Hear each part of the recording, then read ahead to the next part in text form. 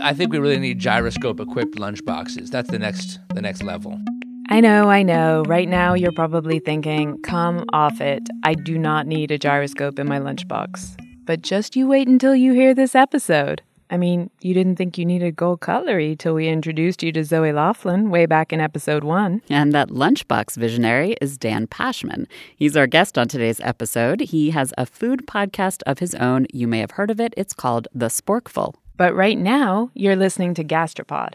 And I am Nicola Twilley. And I'm Cynthia Graber. So, Dan is a fellow member of the food podcasting community, a small but very special group. And he recently published a book full of the kind of tips and tricks about eating that he shares on The Sporkful. It's called Eat More Better, and yes, it is tongue-in-cheek, but it's also a very seriously researched guide to improving your everyday eating experiences. Some of it is even based on science. So we sat down to talk to Dan all about airline food and scented soaps and sandwich sogginess. And, of course, the hot button issue in food that is surface area to volume ratio. Welcome to Gastropod. Thank you. Thanks, guys. I have to say, I was really excited to see in your book the part where you talk about inverting the order of what we eat, dinner, lunch, and then breakfast, because that is the episode that we just released, which was all about breakfast.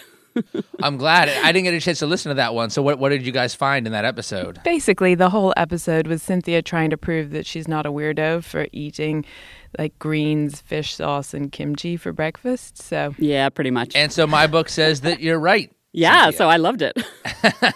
And I think you both might be weirdos. I mean, I think that, weird is probably the right word to describe it because, society decides what's weird and what's not weird. But Nikki, if we're all doing it, doesn't that make it normal? That's always my argument. There are billions of people in the world who eat this type of food for breakfast. That's right. Isn't pho a popular breakfast dish in Vietnam? Congee. I feel like I'm back in high school. You guys are ganging up on me. I have a question. I'm going to just dive in out of the millions and millions of things that I was curious about in your book. I actually feel as though surface area to volume ratio, or SAT-VOR as you call it, is the defining theme of your book. It really shapes a lot of eating experiences, as I came to understand. Yeah, it's the very first thing I talk about, which admittedly is a tough sell. It's tough to start off a book and be like, all right, everyone, get excited. We're going to talk about surface area to volume ratio. I could feel the kids in the back of the high school classroom falling asleep as I was writing it. But, it's like it's like when I started doing the Sporkful podcast and then started working on the book, I just kept, without even trying, kept coming back to surface area to volume ratio, or SAT-VOR. And I was like, finally, high school biology is paying off. Like, it relates to ice cubes, it relates to fried chicken and pasta and so many different areas, because it's all about the ratio between how much of the food is exposed to its surroundings and how much of the food is on the inside. And that actually leads perfectly to a topic that I want to ask you about. So I'm not a sandwich expert, but as a kid, I loved grilled cheese. And of course, for the perfect grilled cheese, the outside has to be nice and crispy and the inside has to be soft and gooey. And you have some interesting science on what can kind of make my grilled cheese sandwich lose its crisp before I finish eating it. So can you kind of explain that? Yeah, I mean, anytime you put a hot food into an enclosed space that is a different temperature, you change its temperature and then enclose it, you're going to get steam, and the steam is going to turn to moisture and create condensation. And in the case of anything crispy, it's going to turn soggy. That's why you don't want to take hot French fries and throw them in a bag and seal up the bag, because they're going to turn soggy. Grilled cheese comes off the griddle, it's hot and crispy on the top and bottom. You put it down flat on a plate. The bottom side is going to steam up and get condensation and turn soggy. Maybe your first couple bites will still be crispy, but by the time you get to the second half of that grilled cheese, you've lost half your crisp. And like that's one of that tactile sensation of the light crisp on the outside and the gooey cheese in the center is a quintessential part of the deliciousness of a grilled cheese. And so what I recommend is that people slice your grilled cheese in half diagonally, and then set both halves on the plate, set them upright, standing up like mountaintops, like mountain peaks, and that allows airflow around all parts of the bread, and that allows the steam to escape. and prevents condensation and preserves crisp even as your sandwich cools. You could also have an assistant just hold it for you in between bites. That's what I was thinking. That's true, but you'd have to be careful about where their fingers are touching, because the parts where their fingers, you'd want them to do an edge crust hold so the airflow could continue to be preserved around all of the crispy parts. Uh-huh. Special training for my assistant. Yeah. So I want to stick with sandwiches and sogginess and move on to another scientific issue, and that is gravity. So I imagine a lot of listeners who are in school or go to an office, they pack lunch, and sometimes maybe those lunches are on rolls. And you use gravity to explain how to pack a roll-based sandwich. So how does that work? So much of the things I talk about in the book are the kinds of things that you kind of maybe half already knew. Like, it's probably crossed your mind that when you get to the second half of your grilled cheese, the bottom was soggy. It's probably crossed your mind that, like, you pack a sandwich to go and the bottom bun, if it's saucy, the bottom bun turns soggy. And it's just like so much of the book and my work is about just encouraging people to take that one more step, to just think a little bit more about the problem that has been in front of you all along, that's probably been bugging you subconsciously, and to see that there's a simple solution for it. So in the case of the roll, the top half, the domed top half of a roll and the flat bottom half, they're not the same shape and they're not the same thickness. Typically the top is going to be thicker depending on how it's sliced, but usually the top is thicker. And so it's like gravity is pulling the moisture down. So whatever liquid, whether it's juice or sauce or condiment or something, as your sandwich sits, if it's wrapped and traveling with you, all the moisture is going down into that bottom bun, which is the part of the bun that's less equipped to deal with that moisture. So all you have to do is just make the sandwich the way you want it and then store it upside down. If you want to get really hardcore, you could even around 11 a.m., flip it back, and that way you're getting equal moisture distribution. Turning it. You have to flip it in the middle just to make sure. Oh, if you want to be really hardcore, I don't think that's a necessity. I'm seeing a line of lunch boxes with a built-in timer for flipping. Yes. Isn't that genius? Yes. Yeah. Well, it would be really a good lunchbox where they would have a gyroscope. Oh, yeah. So it would sense the positioning. Because sometimes you put a sandwich in your bag and it gets jostled, and then you take it out. Of course. So I think we really need gyroscope-equipped lunchboxes. That's the next level. That might be something that's your next product line, huh? Yeah. There you go. Yeah. Don't steal that. A small cut is all. All right, fair enough. I'll cut you in on it. So now from one of people's favorite foods, sandwiches, to one of people's least favorite food groups, and that's airplane food. I want to bring a little bit of history on this. Meals on planes used to be these elaborate affairs. There was real silverware. In the 1950s, Pan Am attendants wandered the aisles with brisket and hunks of roast meat, and there was real food cooked in real ovens. And in part, I thought this was really fascinating. They could compete on food because they had to compete. The government was regulating airfares until about 1978. So I guess even in the 70s, I remember being a kid on planes, and I didn't think the food was as bad as I think it is these days. And, everybody's cutting costs. And so here's the science. Your taste is all dulled when you're flying miles above the earth in a dry, pressurized metal container. My scientific solution is that I always order vegetarian, in any case, but I order Asian vegetarian when I can, because it's usually spicy Indian food.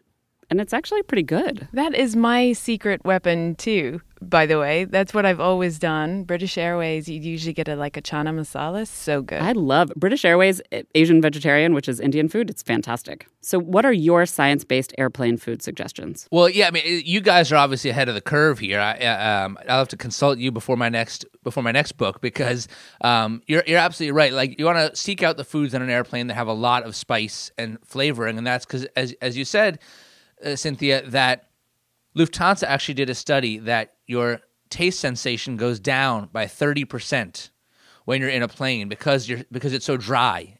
And so the obvious solution is you just got to kick up the seasoning to help compensate.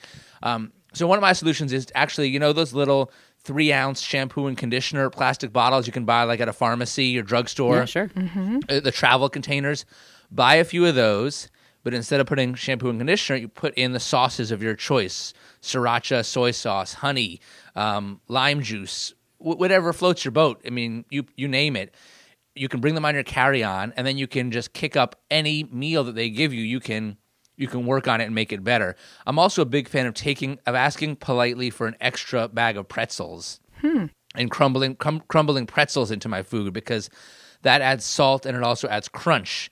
And while taste perception goes down in flight, crunch perception actually goes up.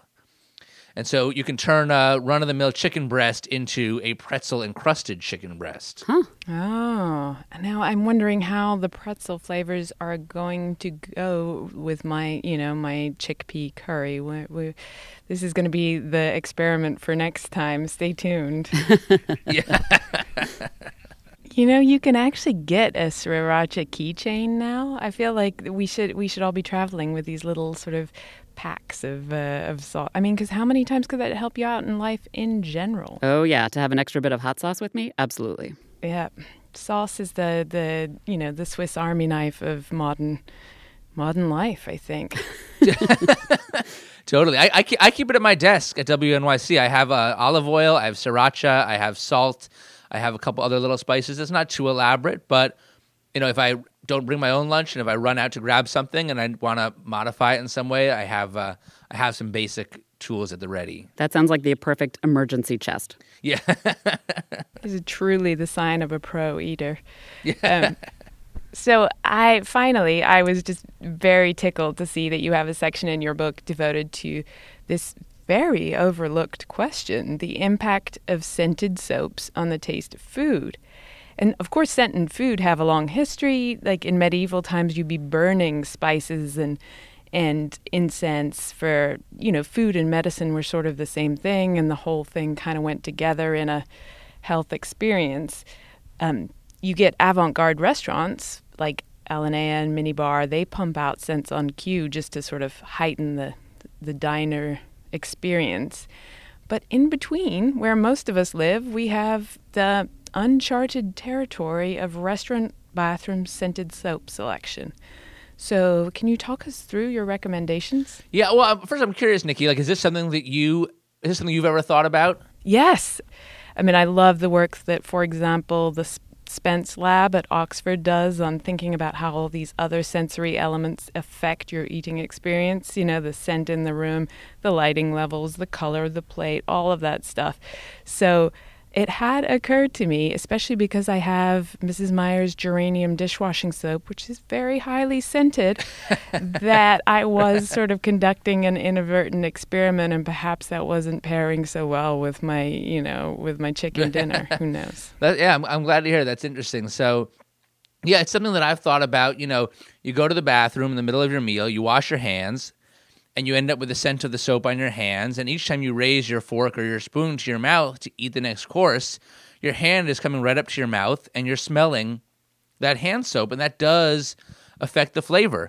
I mean, that's why, if you're dealing with moist towelettes, you don't ever want to use those until you're done eating, because the smell of them can be so pungent and off-putting. You don't want to have the perception that your food tastes like, rubbing alcohol. Yeah, like a weird alcohol scent. Yeah. Right. And so I think it's something that restaurants should put more thought into. The easiest solution, I think, would just be for them to use unscented soap. But if they're going to use scented soap, I encourage restaurants to appoint a soapelier who would be someone who would sort of come around the aisles come around the tables with a cart. Like in a fancy restaurant, you'd see a cheese cart or a dessert cart. This is a soap cart. You choose your soap for the meal? That's right. Well, you can choose a different soap. The soapelier will recommend different scented soaps depending on what you've ordered, so that you have pairings. So, for instance, you might have a honey soap going with your ricotta cheese appetizer, or if you want, you could have a lavender soap to go with your ratatouille. Ooh. I think I'm going to vote for the unscented. Personally, I have to admit. And I am going to go straight out and conduct this experiment and then declare myself New York City's first soapelier. You have a new job. I'm ditching podcasting. It's the soapeliering the future. There's just one rule, Nikki, which is that the soapelier has to wear a tuxedo or equivalent formal dress. Oh, a ball gown. I love it. Yes. You have to really be dressed to the nines. You have to present yourself. Well, of course, you have to give it the honor That's it's due. Right, befitting the position. In case people are tempted to laugh at you, I don't know why they would do that, but just in case. Right, but isn't it the way in so many super trendy restaurants? It's like if you carry off some of these ridiculous ideas with enough pretension, then people come to convince themselves that if it seems strange to them, they must be the ones who are wrong. And I think, in a world where we have people offering mineral water pairings with their food, why not soap? I'm surprised.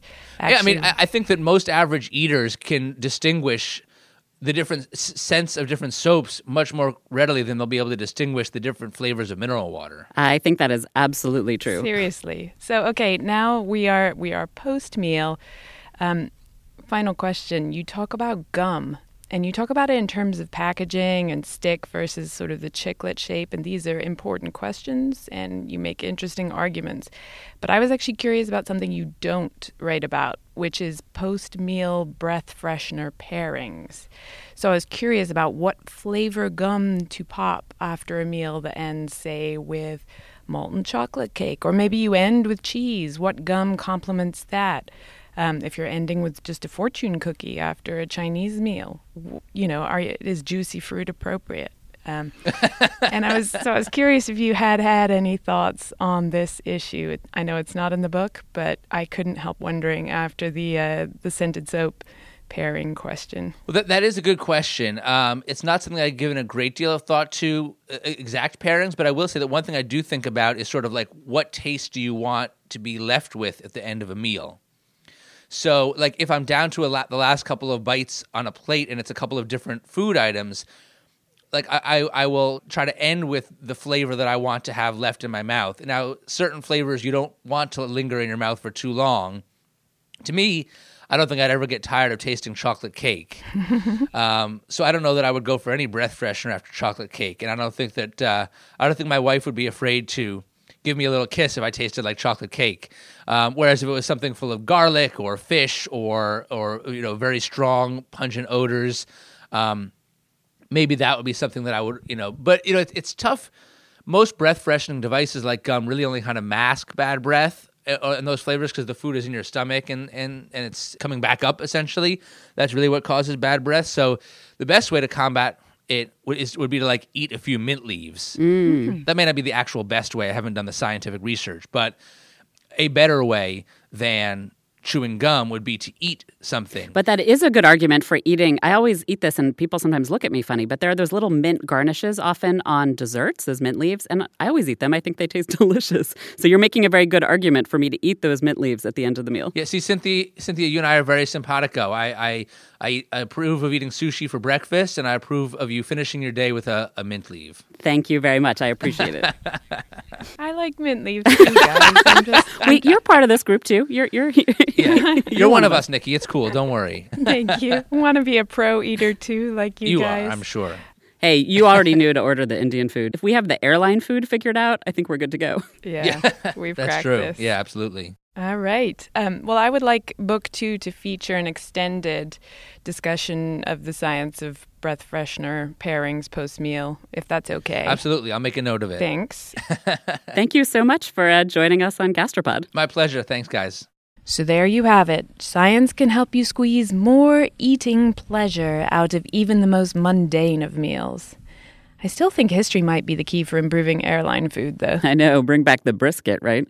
For the days in which airlines competed about which ones offered the best food. There are many more counterintuitive tips and tricks to be found in Dan Pashman's book. It's called Eat More Better, and you can hear him on his podcast, The Sporkful. We have links to both on our website, gastropod.com. And because we will do anything to get emails from you, dear listeners, we've got another giveaway. One copy of Eat More Better will be awarded to the listener who writes in with the best dessert and chewing gum / breath cleanser combination. So if you favor rounding out your post-cheesecake pleasure with a stick of juicy fruit, or you're more of a mango kulfi followed by fennel seeds kind of person, let us know by emailing us at contact@gastropod.com. We'll choose our favorite to win a copy of the book. Meanwhile, we'll be back in 2 weeks with a brand new episode all about the science and history of livestock breeding. I really think this is the craziest episode we've done so far.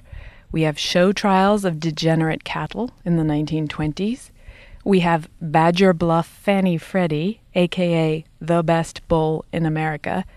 And we explore the high-tech genomic science of livestock improvement, but also its deeply disturbing impact. Not just that they've transformed them into perfect milk machines, but they've transformed them into imperfect milk machines that have all these problems with mastitis and their udder shape and these, longevity issues. Basically, they're dying too early. And that is it for this episode. Thanks to Dan Pashman, author of Eat More Better and host of The Sporkful, for joining us on the show. As always, we're online at gastropod.com, where we've just added information about how to advertise on Gastropod. So if you think your company might want to reach some of the smartest, most open-minded, and most curious listeners in the world, check it out and then give us a shout at contact@gastropod.com. We're also on Facebook and Twitter, where our handle is @gastropodcast. And that's it till next time.